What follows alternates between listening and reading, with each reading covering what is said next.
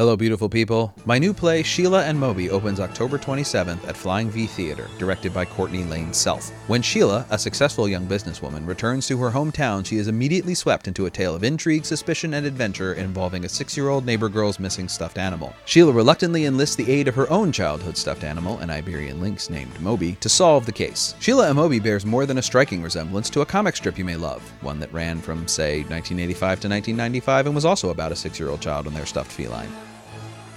Maybe. Sheila and Moby, by me, Patrick Flynn, and directed by Courtney Lane Self, opening October 27th at Flying V Theater. Visit flyingvtheater.com for tickets and performance information. Before we get started, I need to thank another Patreon patron. Thank you, Tia Shearer Bassett. Tia is a great friend and a great artist, and she is also someone I support on Patreon. She's there under Theater Wolf, doing entertainment for children, and I think you should absolutely check it out and support her page. She is a remarkable person and does wonderful art, and we are very lucky to have her in our world.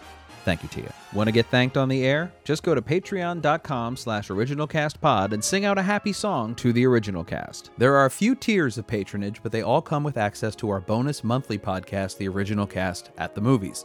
Our pilot episode on Moulin Rouge is available on this feed so you can sample before you buy. September's movie is Newsies, featuring James Finley and Tia Shearer Bassett talking about Christian Bale dancing. What more do you want? Again, patreon.com/originalcastpod. All right, here's the show.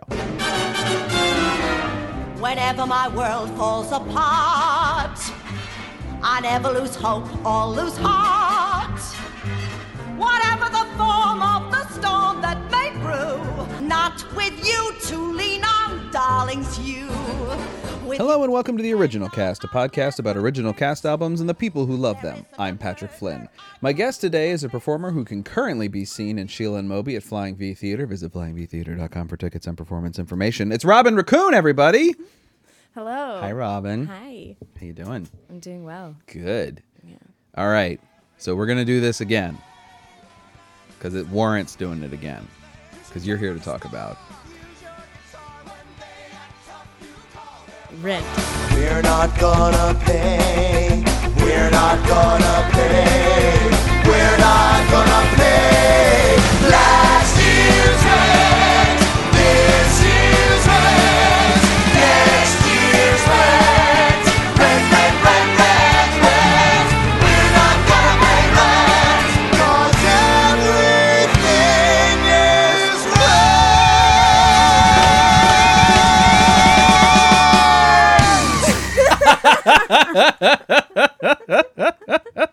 She didn't forget.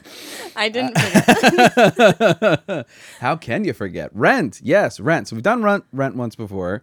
And I was told by someone sitting in this room that someone else thought we should do it again because we spent the whole time bashing it the first time, which may or may not be true. I'll let you decide. You, the listener, decide. I'm not going to vigorously deny anything that'll more sound like the truth. But we're going to talk about Rent. How did Rent come into your life? Rent came into my life. I actually had an older cousin, still have her in my life, Amy, who's from New York. And we went to go visit her. I grew up in Santa Fe, New Mexico, so we were visiting her in New York. And she was obsessed. She had just seen it, and she was obsessed with it. And she was singing the songs. And so I asked my parents if we could go see it. And I had to wait a whole year before I could see it, like for our next New York trip. Right. And I think I must have been 11 or 12 years old, and my whole family went. My younger sister, who was probably 9 at the time, and my mom and dad, and I just remember being riveted. We had really good seats. We're like in the middle section, pretty close. In the orchestra? And it was also, I think my first Broadway musical I ever saw. Oh, really? Mm-hmm. So the trip to New York wasn't like a regular No. My dad it's a grew big up trip. in New York. Oh, Yeah. okay. So he would go a lot, but it wasn't until later on when he would start bringing either my sister or I, but this was a big New York family trip. Okay. So. All right. Yeah, it's Rent, for crying out loud. I mean, your older cousin who was obsessed was in excellent company with everyone. I would say, I think it's fair to say that it was I used to say it's hard to understand. It is now no longer hard to understand because of Hamilton, to say like, you remember, Hamilton, this was that. This was like everybody. I mean, I was 16 when it came out. Everybody in theater from the age of like 10 to 20 was obsessed with this show. It was unlike anything we'd ever heard before. It was huge and massive and yet intimate, and there's emotion in every single stanza. Right. and when you have, when you're 10 to 20, emotions are great. You can access them readily and want to. So yeah, it was, I didn't see it in its original run, but it was, it ran for 12 years, for crying out loud. Yeah. But it was, it was a phenomenon. It was an absolute phenomenon, and still kind of is. Is it? I'm not too familiar with musical theater. It's still a thing. I mean, it's still like, even if people aren't doing it, even if you can't see it, like it's Rent. Like everybody knows Rent. Everybody has an opinion on Rent. Everybody has heard Rent. Right. And I wonder, like why? And for me, what drew me in was definitely the characters. So many different kinds of characters representing all these different people in life. Some that I had never seen before. And also the relationships, just different iterations of relationships and the communication. I mean, what stood out to me, if you look at like Tom Collins and Angel, the characters, right? Immediately in their first conversation, Angel tells Tom that she has AIDS. Right.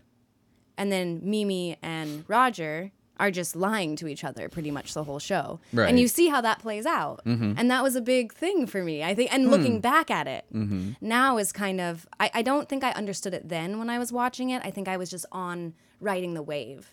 Okay. You know what I mean? Of the show. I mean, I was laughing, I was crying. I was sitting next to my father, like crying, trying to hide my tears. And also not the only one in the theater, I'm Probably sure. Probably not. And sobbing, yeah. Yeah, and I wonder if he, I don't remember what his experience was of it, but it would be interesting to ask. He's a financial advisor. Well, there you go. Yeah. Yeah, my parents' reaction to it was fairly skeptical. Just from the description of the plot. I remember telling my dad, I think I told this story the last time, but I remember describing the plot to my dad and being like, and this is so-and-so, and he has AIDS, and this is so-and-so, and she has AIDS, and this is, and him being like, that's a lot of people. Like, just, and I was like, yeah, I guess so, when you say it all in a rush like that. But I don't know about, I've said this before, I don't know what the stats were, but it doesn't feel inorganic the show opened in 96, takes place probably in like 90, it takes place early 90s, a couple years earlier, late enough where that AZT is a thing that you can get and everyone knows what it is, but not, it's still, AIDS is still a death sentence at the time of this show, ostensibly, and yeah. And then was this also the first rock? No. Well, so that's a really hard question to ask. Okay. I'm gonna make a statement, and you all just sit down, okay? Because I feel so I can, and you know who you are. Just hold on for a minute here, because I'm gonna say something, and I'm gonna get several actuallys on Twitter, and that's fine. You're welcome to do that. This is a conversation, but this is the first 90s rock musical. Okay. By my estimation. Yeah, go ahead. Prove me wrong. I don't care. Tommy doesn't count. Don't come at me with that crap. It's the first one where the music felt like I could hear it on the radio. I remember specifically thinking the song What You Own could have been some kind of power ballad from whoever, Everclear, who was performing in 96. Right. And that it wouldn't be out of place. Like, you could hear that. I remember thinking, like, this could be on the radio, and I wouldn't even necessarily know, except for the sort of earnest performances of Anthony Rapp and Adam Pascal. You wouldn't necessarily think it'd be just like a rock duo, you know what I mean? And it's produced, the recording's produced that way too. You're living in America at the end of the millennium. You're living in America, leave your conscience at the tone. And when you're living in America at the end of the millennium,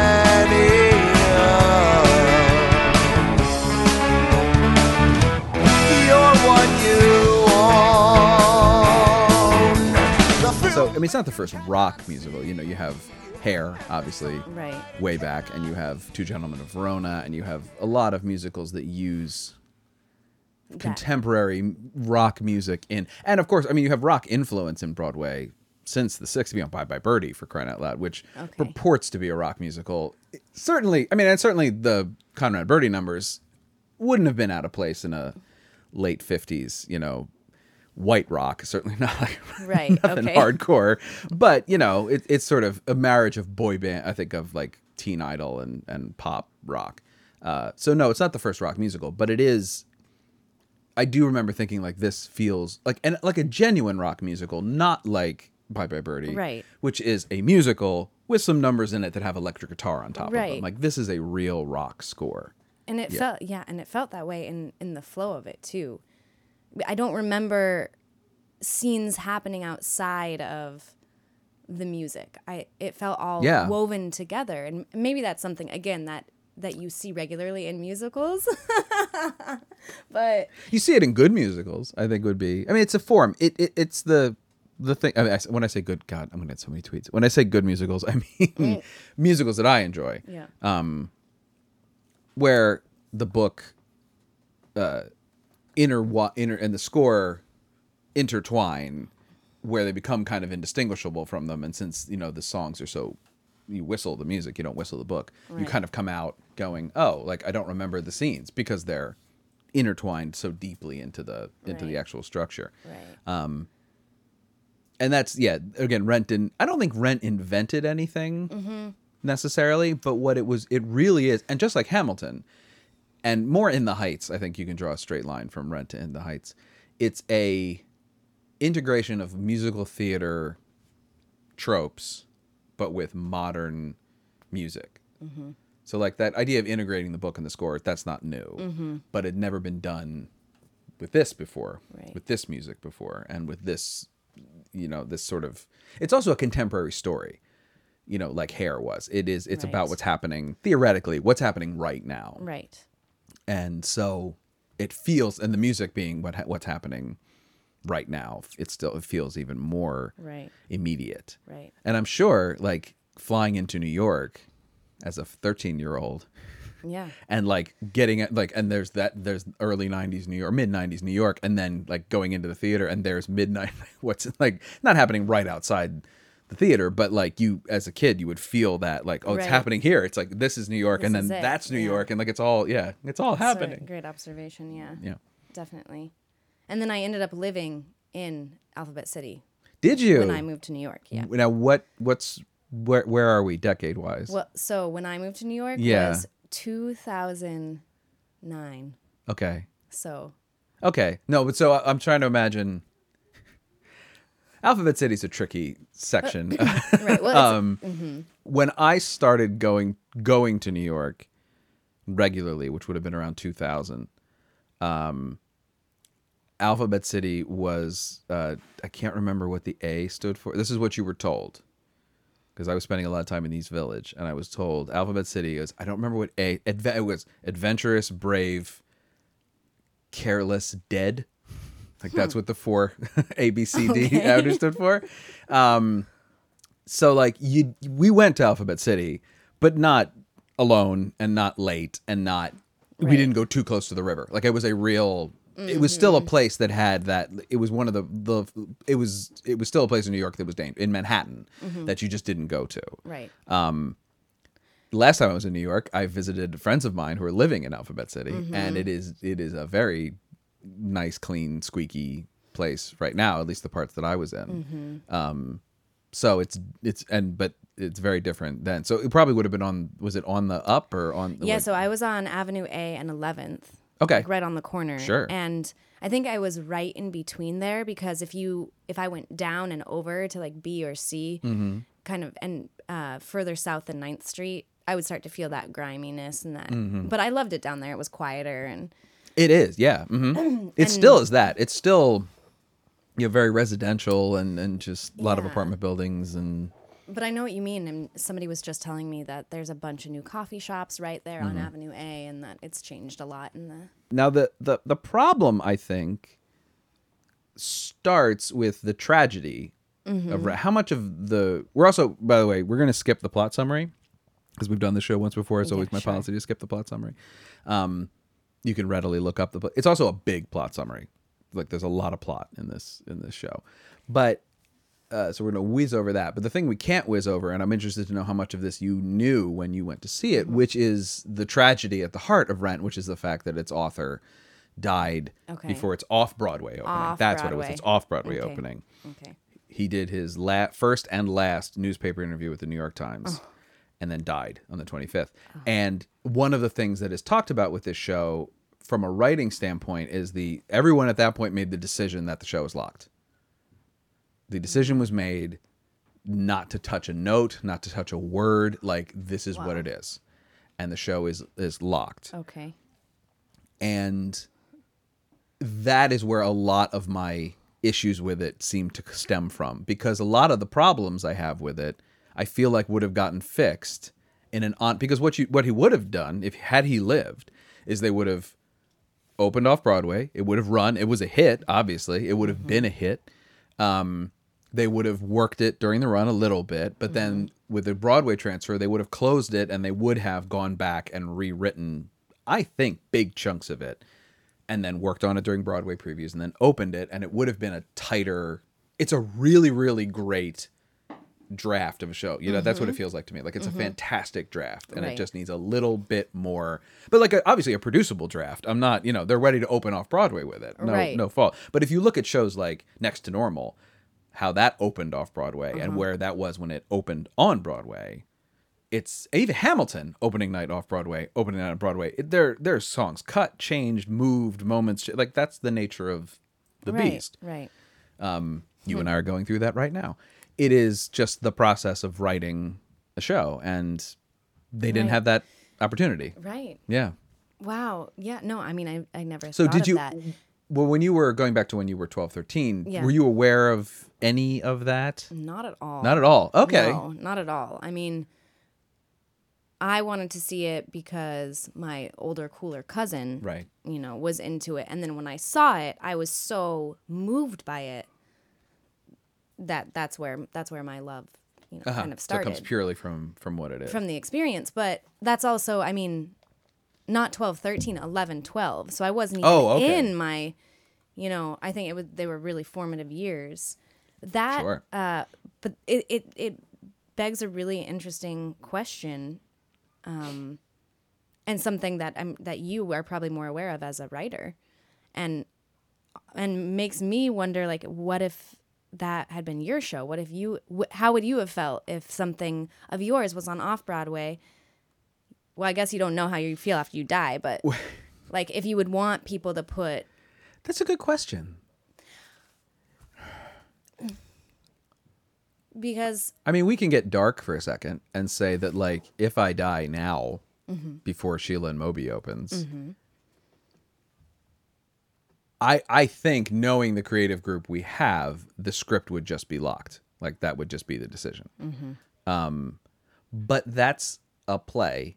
Right. And I'm the only... Now, the difference being with Rent, though, this is a musical with one author, which is so rare. There isn't even a book author to, like, go, when you guys were alone and talking about this, like, could we rewrite this lyrical like, could you rewrite these lyrics? Right. You can't even do that. Like, there's no one else. But okay, wait. So I thought somebody else helped him write the book. There is uncredited with Billy Aronson. Yes, who got credited with Ultimate. Yes, it was he was the original. Who like brought the idea. It was his idea to make a modern musical version of La Boheme. Right. He met Larson. They began collaborating on it together, and then they made an agreement.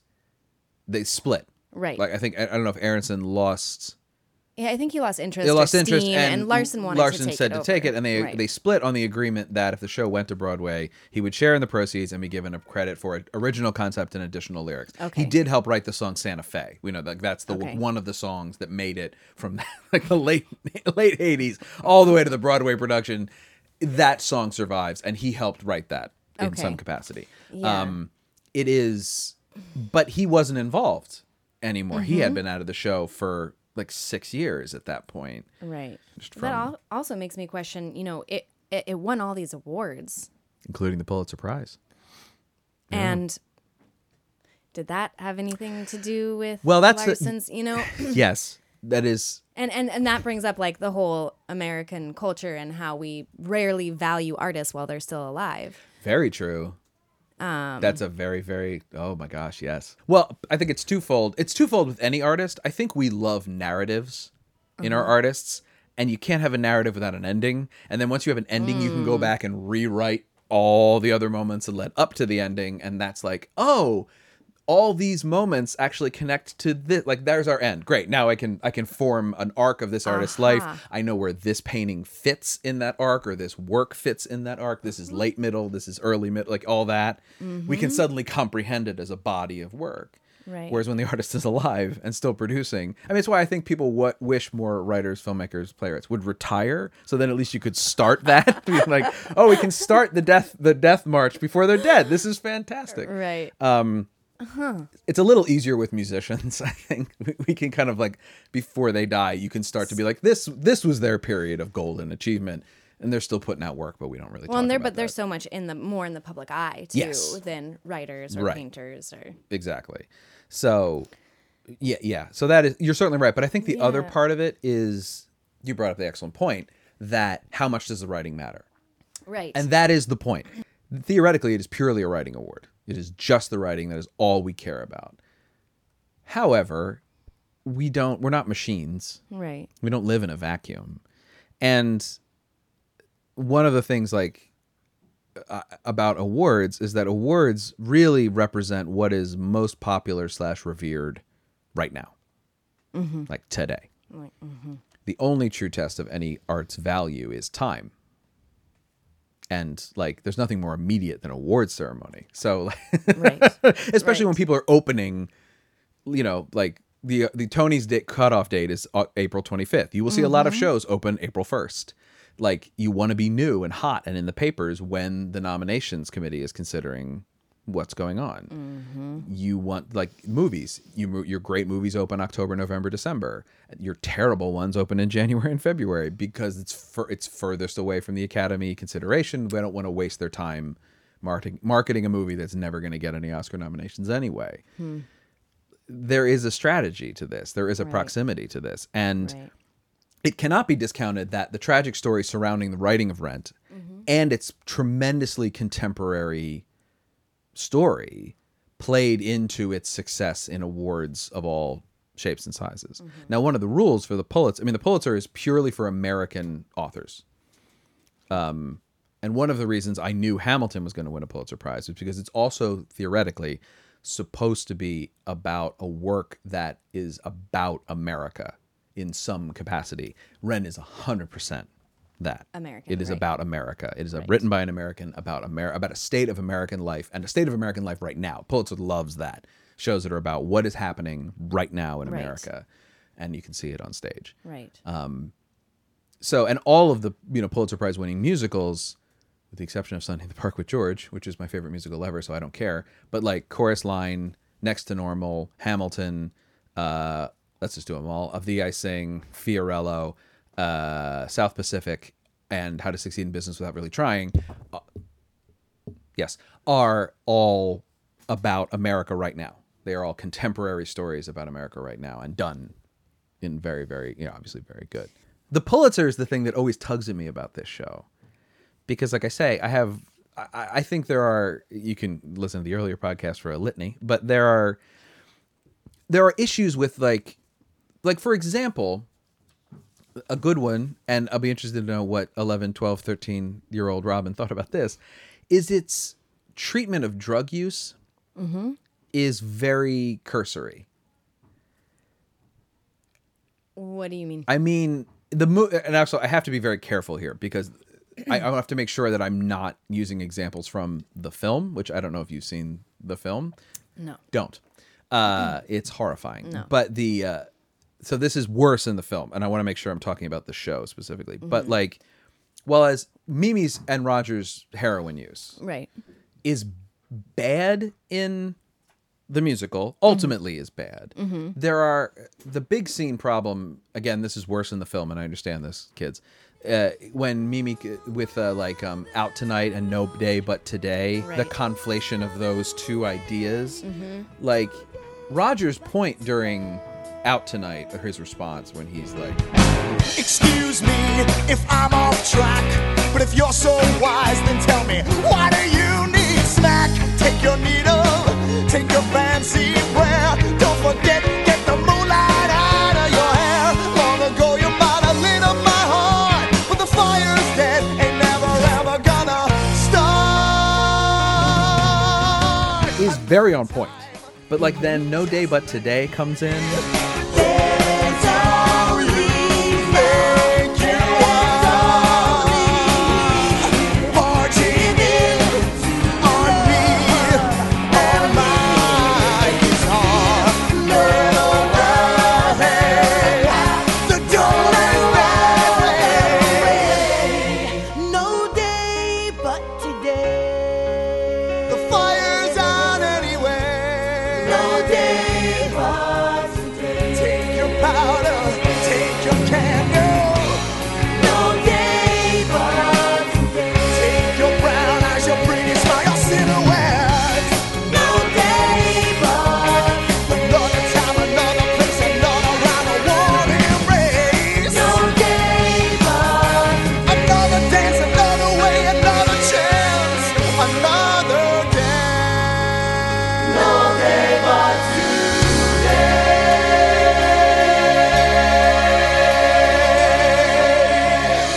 As a sort of, and you could see, the movie does this directly, but the musical kind of is making the point that, like, Mimi's right. You should go out. And while she is right, Roger's counterpoint to that being like, you want to go out and do drugs. I don't do drugs anymore. He's right. And that's an interesting fight. But the musical seems to be taking her side in that moment. Now, ultimately, obviously, the drug dealer's a bad guy. Right. They get Mimi off drugs. She goes back on. Like, that's a huge drug. I'm not saying the movie glorifies drug use. Right. Excuse me. The musical show, yeah. glorifies drug use. But it has moments like that, again, of underwriting, where I feel like somebody would have been like, you know, in that moment, we don't mean to do this and we're doing this. Right. We should probably fix that. Right. And it would have, I think it's a moment that would have gotten fixed Yeah. later.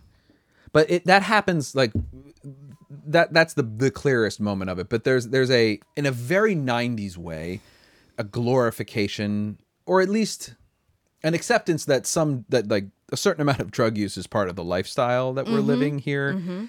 And I don't think the show intends that, but it's there. Right. Well, well, so do you want me to answer the question of Whatever thought comes to your head about that. I think that's not. I think that drug use being viewed as a part of the artist's lifestyle is not just in Rent. I think sure. Right, but that it didn't. I didn't watch the show or listen to it and think about the negative aspects of drug use. Actually, yes, the death and disease that were passed around, you know, by or through the use of needles certainly made me stay off of heroin. Like, I never tried it. Neither did I. But that's not. I don't feel like it made me condone the use of drugs, nor, I don't know, there wasn't a lot of judgment and talking about the two opposed ideas of No Day But Today and, you know, like, let's kind of grow up, you know, like Light My Candle is like, that's, I think that's the conversation is immediately in that, you know, that it's important to have both of those because you can live No Day But Today and not be a drug user. And I think that's another thing that trips me out about Rent is, like, it was a modern version of La Boheme, right? Which was taken from a series of stories that were written in France in the 1800s. Right. And then when I think about it today, it's still like there's still gentrification happening. There's still artists being pushed out and different kinds of illnesses being passed around and different stigmas happening. And it just doesn't, the conversation, it's not old, but it can be deemed as dated. Right. Right? It's very 90s. I mean, this show is... Right. Aesthetic-wise and all that, yeah. Right. But story-wise and emotionally, it resonates through the ages. I think because like you say, it's based on, which is based on, which is based on, which is tale as old as time. Artists struggling to survive and figure out and the communities that they're in, and the general struggle with what is acceptable behavior for an artist. Which is really what this show wants to be about, I think. I feel that, and it's where the show really falls apart in a lot of ways, is with this struggle. But, I come back to it because I think it's my favorite song of the show, What You Own, as a finale. But it has that, it's also where Mark quits the job he has. He has a job as a filmmaker working for, what is what would have been at the time. These shows were all over the place at the time. They're now sort of what we call 24-hour news, but... There were these salacious news magazine, Current Affair. That was the big one at the time. That's the one I'm trying to think of, a Current Affair. That were all just they were basically TMZ with a little more news production value on top of them. It wasn't just cell phone videos. It was it was produced like a news story, but it was gossip, sleazy television. And, Mark goes to work for this thing because he's a good cameraman and they like him. And he has a job, and he decides to quit his job to have his film, and Roger decides to return to New York after leaving. So 2 weeks in Santa Fe, then he comes back or something. But it is that idea of you can't be a sellout. That's in this show all over the place. Is you can't sell out, don't sell out, don't do the thing. Point. Yeah, and but. So that's fine. You can have that, and that's in Bohème. That's all over the place. The big thing in Bohème where they're burning their paintings to stay warm. Is they try to do that with screenplays and posters in the opening number, and it doesn't work. But whatever, it's a reference to Bohème. Right. I'll let it go. Right. I'm trying not to sound like a benevolent asshole in these comments, but it's hard. But so that idea of what is acceptable behavior for an artist is a struggle that we live with every single day. Where are you still an artist if you work for Current Affair? Are you still a filmmaker if you work for Current Affair? I think where we are now is a lot more of yes, you need to eat. You're sort of expected to have a job and do your art at the same time, which is its own mess of a problem, especially if you're working in something like theater or film where it takes so much time. It's not like you're writing your novel in your off hours. You have to coordinate with a bunch of other people, get together and shoot, rehearse, and perform something. It's a mess to have a full-time job and be a performer, especially in a city like DC where, if you have a family. And if you have that's a whole nother thing. Oh, right, a family. That thing I have. Yeah. Kept pointing at me. I'm like, what? Unbelievable. What? You have a beard? What? A family. Yeah, that thing. We're surrounded by my kids' gear here. Yeah. Yeah, it's true. You can't really do all those things. And Rent certainly takes the idealistic 90s flashback from the 60s vibe of nope, you're an artist, you do art, and everyone should just let you do your thing. You shouldn't have to, the other problem becomes you shouldn't have to pay rent. Pay rent. What are you talking about? If you say, I'm not going to pay rent, then your landlord should just be like, oh, good point. Right. Didn't think about that. Right. Good job. Yeah, and that's such a... Oh my gosh, Benny, which is a character that I feel I wouldn't have ever talked about until this point in my life because he's such a... You hit 30 and you're like, wait a minute. What about Benny? What's wrong? Why are you all so mad at Benny? I know, dude. Benny's got a girlfriend. You don't like her, but whatever. And he owns the building you live in. Yeah. Let's talk about being more collaborative and more, right. With Benny. Yeah. Benny's got money. Make it a business proposition to Benny. Be like, hey, Benny. Right. You know what, buddy? If we did X, Y, and Z and you let us live here for free, then that's we'll a thing. Do this is also before, I believe. There were, now, there are all these deals with buildings of like, you know, if you dedicate X amount of space to public artistic space, blah, blah, blah. If you dedicate this much to low income housing, yada, yada, you get a break on the whatever. This is the beginning of all that. They're like the Clintons, the administration really was the beginning of that. Like, you know, it'd be a good idea if like people lived places, right? But the idea in this is just basically like, listen, homeless people live in that lot. That's a lot of homeless people, and we like it. Yeah. That's part of our bohemian lifestyle. Or the homeless people next door. Do not not build a shelter for them. Leave them alone. They're fine. It's freezing outside. They're fine. I'm gonna stage a show. Which is so, like, actually, I feel like a very privileged way of 1,000%. Like, you know, the bourgeois bohemian. Like this show has been. I don't think it's that bad, but I've heard people call this white privilege, the musical, and it has. There are moments in it of like, you know, if you sold all that sound equipment, you could pay for food, like because it's not just they can't pay for rent; they can't pay for anything. They go to the restaurant. And they had a tea and dipped out without paying. The guy tries to throw him out because they're like, and also that character's a villain. Like the guy runs a restaurant, in New York, Are you kidding? Like that's the hardest business in the world, and he's in the hardest city to run it in, and you're squeezing his margins so hard. Can the guy run a restaurant? Please, like, which also has a specialty menu on it of like meatless meatballs and like all this like. In the Alphabet City. Oh my gosh. Are you out of your mind? And these are the things you think about when you're 30. Like when you're 30 plus, you're like, wait a second. That guy that you're trying to tell me is a villain isn't. And that guy you're trying to tell me is a hero. I've met that person now and they're a dick. Yeah. And very egocentric, you know? It's just like, it's pretty amazing how when you get into your 30s, you just start to see things differently. Well, and the fact that Benny was played by Taye Diggs, who's like this incredibly attractive black man. Who, well, and altruistic, nice, like good looking, like, but like also seems to be a genuinely nice person. And you're just like, I remember being like, really? Benny? I mean, okay, he's the cleanest cut of everybody, you know, shaved head, looking good, big coat, like you love it.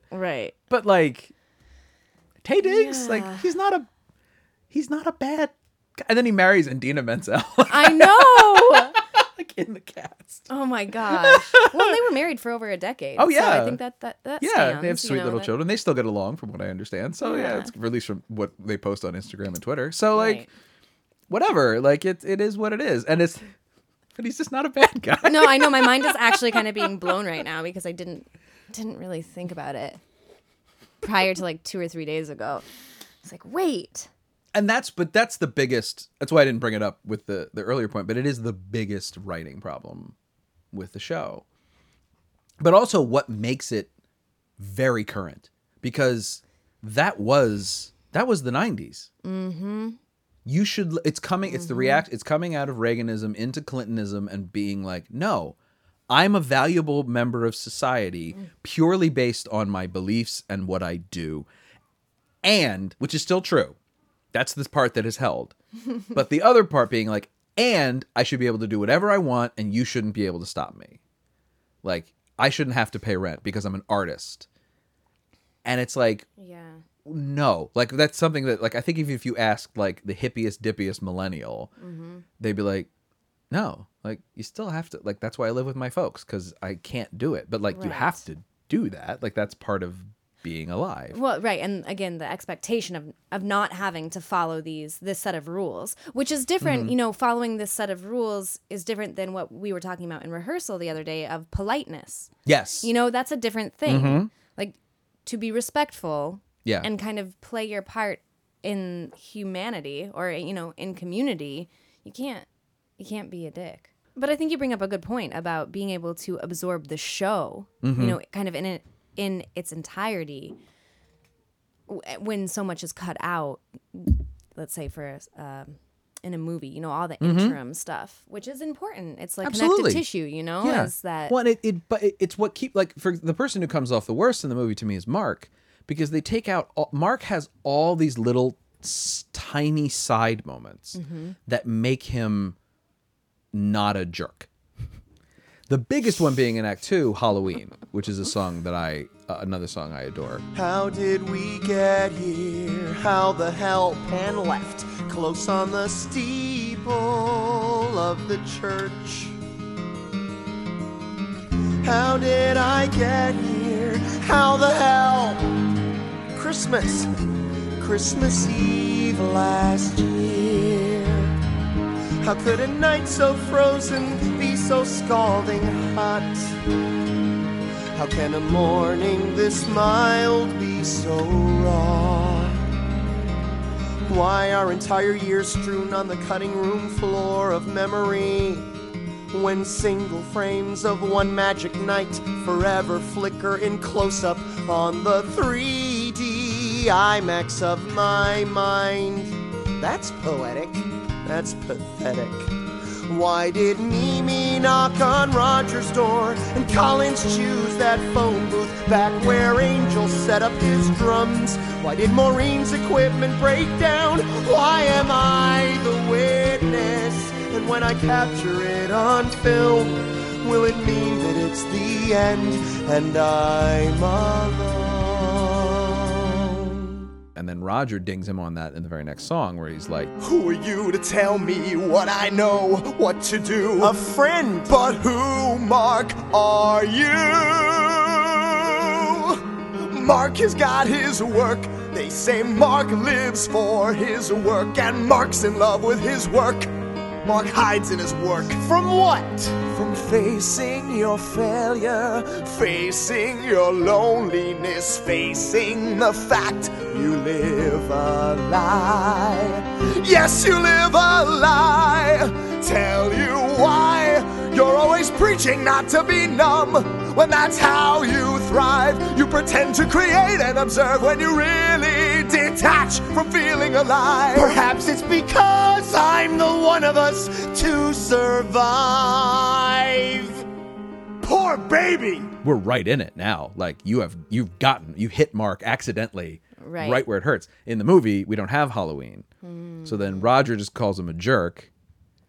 Right. And he kind of acts, but he still reacts big. And you're like, don't be a child. Boy. Like, what are you talking about? But because the audience doesn't know what Roger doesn't know, which is that accidentally he's hit on the core of it. And that's why Mark's allowed to scream back at him. Perhaps it's because I'm the one of us to survive. Right.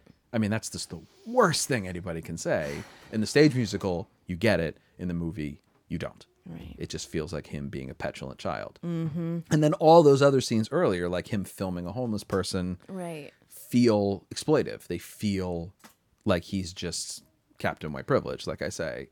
Right. And while there is that aspect of his character in the stage show, it is a little bit more, you get where he's from, you get what's going on, you get how he wound up here and who he wants to be. Right.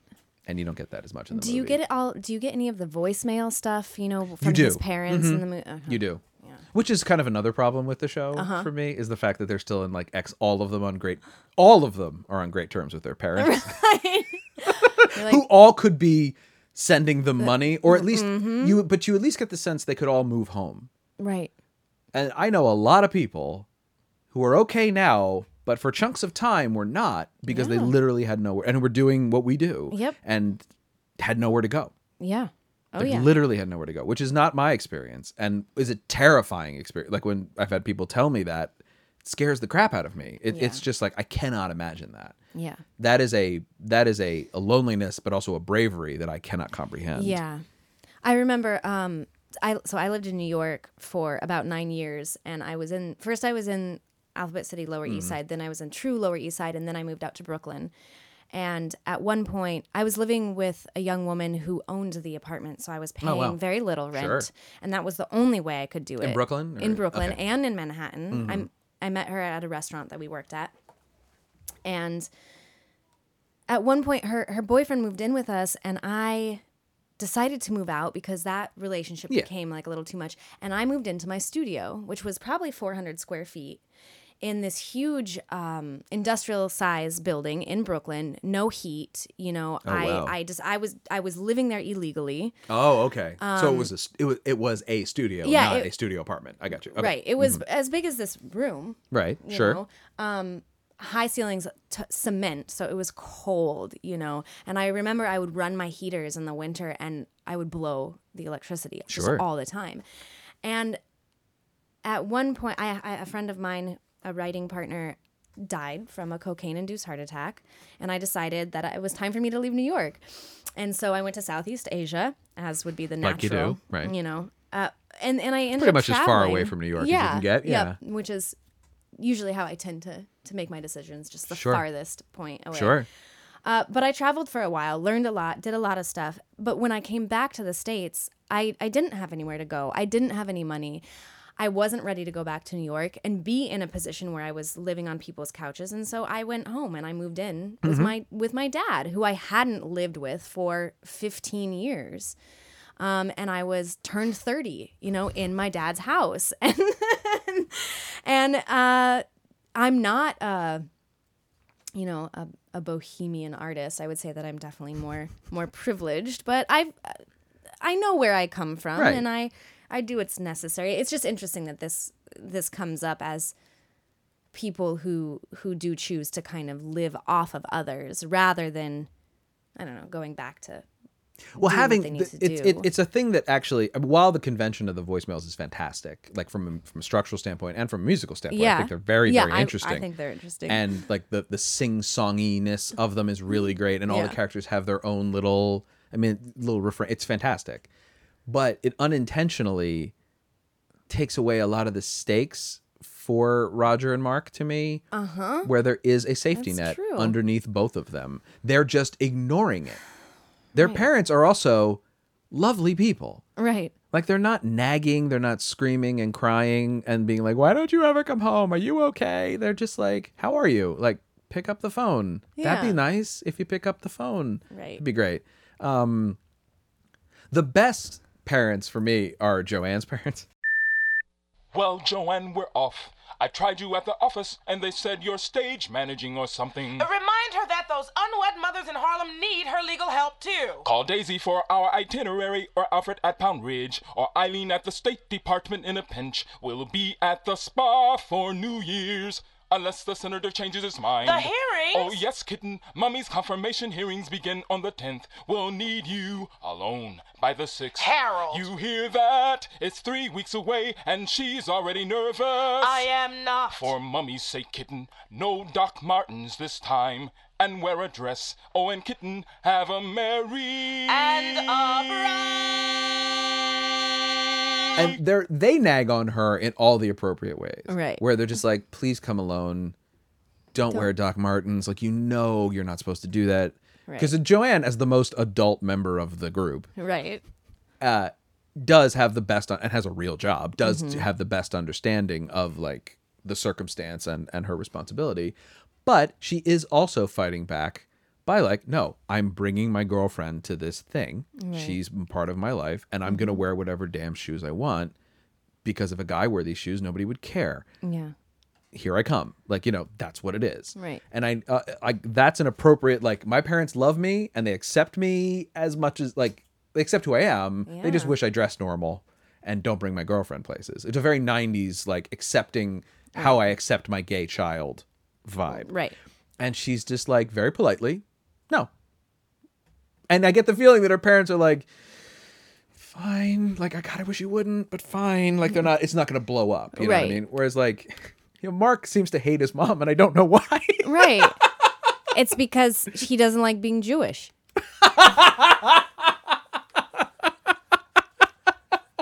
No, I don't know. I'm Jewish, so. I mean, it's as good a reason as any. I don't like because we don't know. We really do not know. No, you're right. We have no idea what his problem is with his mother. Except I, as a 16-year-old, related to it because I didn't want my mother calling me from downstairs to tell me what to do. Like, that's what it feels like to me. It feels petulant. Petulant. Yeah. Mm-hmm.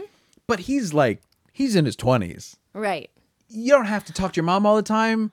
But she's not doing it like right. But respect your mom, and she's treated like if she was bad to him, if she was calling and screaming on the phone, if the phone calls were really about, I can't go back there, like they know where I am, and I can't like, don't you see how much I can't go back there? But like, There's no saw communication. And they saw his stuff on the news, and they call and are like, "Hey," and you're just like, "That's so sweet." And he's like, like, dude. Yeah, but like you said, I mean, he's in his 20s. Yeah. And we've already discussed like how different you are in your 20s. True, and to your 30s. You know, so maybe Mark grows up a little bit once he gets into. Let's his all hope. But yeah, I mean, it's a show that I don't want to be someone who hates Rent, because I don't. I don't want that label. And I did, when you told me this, I was like, oh, the last time I spent the whole time bashing it, I went, crap, like we may have, and I like, because there are problems. Yeah. But it's still a show I listen to. Like, Well, if it comes up on the shuffle, I'm not, probably, depending on the song, I'm not skipping it. You know, like I'm not like, oh crap, not Rent. Why do I own that? I'm like, no, Right. like, yeah. It's just, it's a hard one. Yeah, well, you know, I bet that most of the people you love also have problems or issues or things, little things that maybe you don't like so sure. much, you know, but you still Sure. You're I still love those people. still Those gonna are people. Like, they're not people. people. Oh, I'm a dad. My kids hate me, you know, like a lot of the time. Or cause me problems. And Yeah. you know, I love them deeply, but you know, daddy needs a break. But yes, I can hold those two thoughts in my head at the same Right. time. I can recognize something's flawed and still love it. Right. It is really, I think, though, part of the problem of, I think people get embarrassed by how we loved this show. I mean, we theater people, we all loved this show. Yeah. This show was the answer. Yeah. And it wasn't. It wasn't. And the thing is, it wasn't even close to the answer. But just in the same way that, like, the 90s weren't the answer. Just like how the 60s weren't the answer. You know what I mean? Like, it's very Right. much Hair to me. I feel a very big kinship between Rent and Hair. Not just because they're both rock musicals with one-word titles with 4 letters, but because it is an very, very honest time capsule of a period. My problems with Hair, as I get older, are always in how it's staged, not in the writing. But Rent, all of my problems seem to come out in the writing and not in how it's produced. It's always produced with some variation of the original production, and that feels very honest to me, of the scaffolding and the mics and the, you know, all the like, Right. it's the 90s. That's Fog and the it's what we were into. For you know, if anyone wants, it is a rigged show. Like, what was the 90s like? Here, listen to that, think about that, analyze that, and we'll come back and talk to it later. It's not like, as I say, I don't mean that in like, it won't give you the whole decade, but it gives you a sense of what was being marketed in the decade of like, this is a capsule of that. Yeah, that's an interesting point though, that it seemed to give you answers. You know, it seemed to be the answer and how. It also comes it like a lot of shows that are huge. It came after out of the darkness. Like there was a period Broadway was entering into. These things only go on for like 1 or 2 years when you like line them up, but there's always these periods where like nothing good is playing. And the year before, yes, I know people. The year before, Sunset Boulevard won Best Musical. It had no, at the Tonys, which is whatever, but it had no competition in the Best Original Score category. And, which to me means you shouldn't give the award, but again, it's an award. But like, we were lost a little bit. Like, and you know, Stephen Sondheim's last musical, though he has a new one coming out now, had opened in '94 and hadn't done very well. And like, Big the musical was a thing, and like the musicals based on movies thing was really starting to kick off. And out of all that comes a fully original, I mean, based on Puccini, but whatever, original musical that gets plopped down in the middle by a new artist. It's contemporary. It's different. Right. It's everything sexy. and honest. I mean, it felt very honest in its simple, its portrayal of characters who were gay, characters who had AIDS, were just on stage being people, and only one of them dies. I mean, it's really the thing of like, if you had a character in a movie in the 90s who had AIDS, that character was not going to make it. That was the point. Like, that was the whole thing. They're gonna die. Right. And in this show, Angel dies, and she dies like that. Yeah. It is just, it's another problem with the movie where she has like a protracted illness. She like fades away. In the musical, I mean, it's this wonderfully weird sex scene, which is not a song I listen to a lot, but I respect as a, like in the show, as its place in the show. And like, and everybody breaks up. And then Angel dies. Yeah. And is just dead. And I remember listening to that on the recording and like backing up. Because I kind of, Contact is all that weird stuff. So I kind of got lost in it. And I was like, I don't know. And then when he says it's over and then starts singing the reprise of I'll Cover You. Yeah, which is beautiful. I was just like looking at the booklet, being like, what happened? Like, why? What do you mean Angel died? Like, what do you mean? And it's so, that feels very honest to me. Of like, and one day she's just dead. Right. And it's this real like, well, crap. Like, Yeah. now there are 4 characters. Like, there used to be, no, there were 4. Now there are 3 characters with AIDS in this show. And you're just like, oh my God, that is intense. Well, an Angel was such for me, like such a ray of light. You know, for them, for their group, for the in the show, but yes, obviously the sort of pure spirit Right. who kills a dog. Who kills Can we a dog? spend a which minute I on the fact that love Angel that. You love that she kills do. a dog? I do, because it's a yappy dog. Okay. She Kills a dog. Okay, she doesn't kill it though. She Oh, plays now- oh. music until the dog jumps out of the window. The dog did that to itself. Right? Isn't that what happened? You're 100% right. I am loving your defiance though in defense of this bonkers piece of writing that she kills a dog. Robyn, she kills a dog. Okay, all right. Maybe I haven't thought about that fully. I mean, even if you're not a dog person. I am. I love dogs. She kills a dog. It also, it's so funny in the show how it kind of gets glossed over in the middle of Today for You, Tomorrow for Me. You're just like, it's like, so the songs, you're like, you're bopping along, like, this is great. And then later they're like, wait a minute, did she kill the dog? Is that what? Well, never mind. Hang on. There's another song going on. Never mind. And gets paid $1,000. Gets paid $1,000 to kill a dog. It was a hit. Yes. And then it was Benny's dog. That is a nice joke. Oh my gosh. That's a really nice right. joke that it's Benny's dog. That is a nice joke. But it is such an intense, but like in that scene, it's a joke. There's no moment of like, oh, it was you're Benny's dog. Like it was a dog. Ooh. And Akita named Evita, which is pretty great. But like, Akitas are also not tiny dogs. Like they're sizable dogs. If I'm remembering this correctly, I'm gonna look this up real fast. I might cut this out if I'm wrong. Yeah, Akitas are like. Oh. It's not like a Chihuahua. Like it's a serious. That's a really cute dog. Yeah. This is a really cute dog. She killed this dog. The dog is jumped out of the window. She is our literal angel in the show, and she killed a dog. Death. And she killed a dog. That's our meet cute with Angel. She killed a dog. It isn't really, but yeah, okay. But all that, like, forget it. Whatever. Yes. She kills a dog. It's super glossed over, so we're gonna gloss over it. Yes. But she is, other than the moment of killing the dog. You're right. She is the honest. She's the embodiment of love in the show. She is the like. No. When Roger like won't come. Yeah. And she says, no, he'll catch up later. Yeah. He just has other things on his mind. Like, don't hassle him. Acceptance. Let him live his life. We're living our lives. He does his thing. Mm-hmm. He's not hurting anybody. Mm-hmm. He'll figure it out. And then he does. She's right. He shows up. Mm-hmm. She's always right. Right.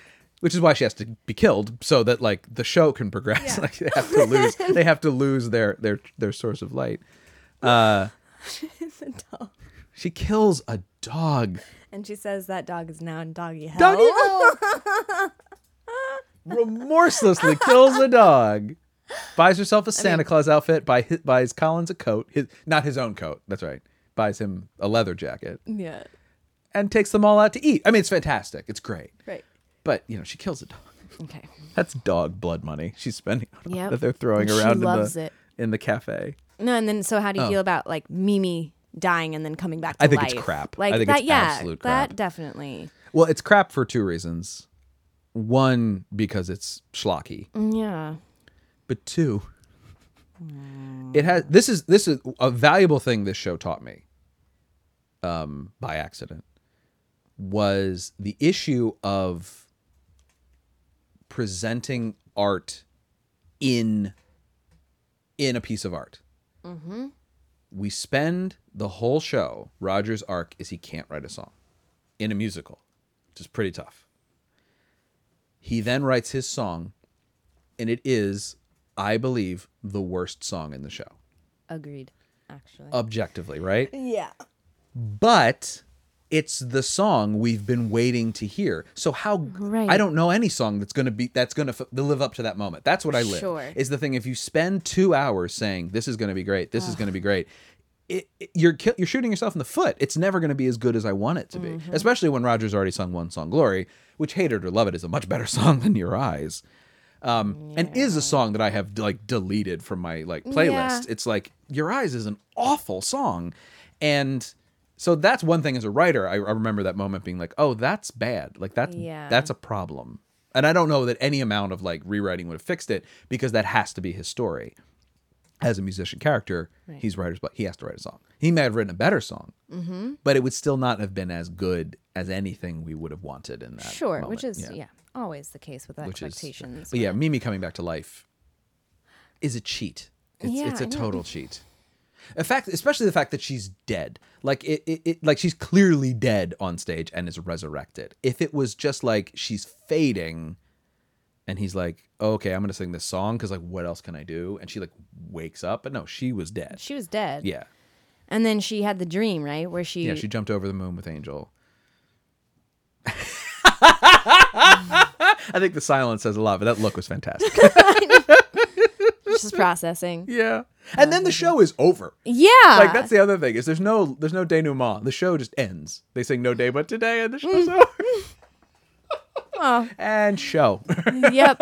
Just wrap it up. Just nice and tight. Which is also, I think, one of the reasons, though, it's explosive, because, like, that is an apex emotional moment. Like, the audience is on their feet. Mm-hmm. And like, we're done. Shut it down. Like, we can't go, if we think about this for too long, it's not going to make any sense. Right. So let's just shut the show down right here. End of show. It's been 2 hours and 45 minutes. We're good. Yeah. Was it that long? That's probably not. But intermission. It's two big CDs. I mean, those CDs are they jam-packed, are. Which is something I love about it. Like, Act 2 of this show, just like Hamilton, just like a lot of great shows, is just as rich as Act 1. Act 2 has great songs, has great moments, has, and stuff happens. It's not just like, and now we're all done. It's not like an hour and a half and then 15 minutes and then 45 minutes. Like, it is equally loaded on both sides. What's your favorite song?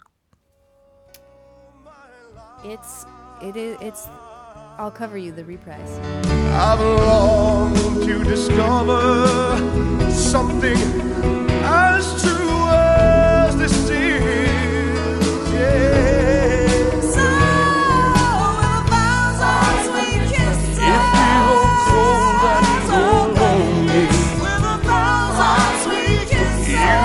Got one nickel only when you're worn out and tired, when your heart has expired. Oh,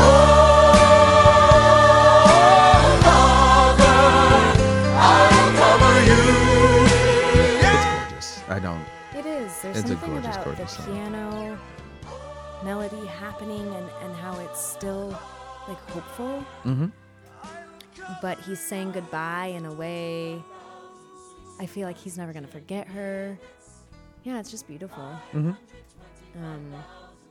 I love reprises that are different songs, where that's the same song, Right. obviously, but it's a whole different arrangement. It's a whole different style. It's a whole different tempo.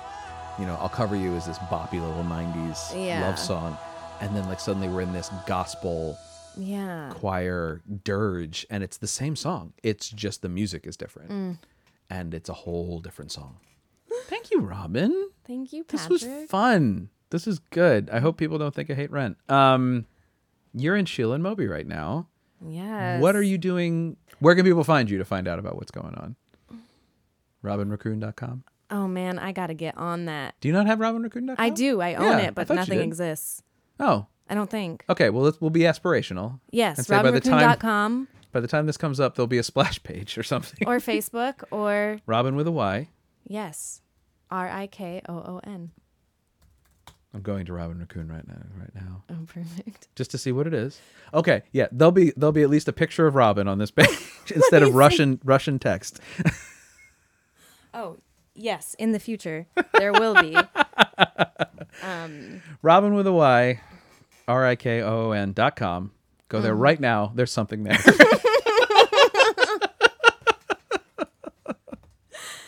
And on social media, you're around, right? I'm kind of in the shadows, but Okay. I'm peeking into Where the are light you more at? and more. Just on Instagram Sure. and Facebook right now. At That's it. Search your name and it'll Yep, pop right just up. my name. Fantastic. Thank you. Thank you. You nailed the self-promotion part of this podcast. Very nicely done. The original cast is produced and edited by me, Patrick Flynn. The original cast is on Twitter, Facebook, and Instagram at OriginalCastPod. You can follow me on Twitter at UnknownPenguin. Rate and review us on Apple Podcasts from the convenience of your iPhone, and or check out the original cast on Stitcher if that's how you get down. My thanks to Robyn Rikoon for coming down and talking to me today. I'm Patrick Flynn, and I can't. I have rehearsal.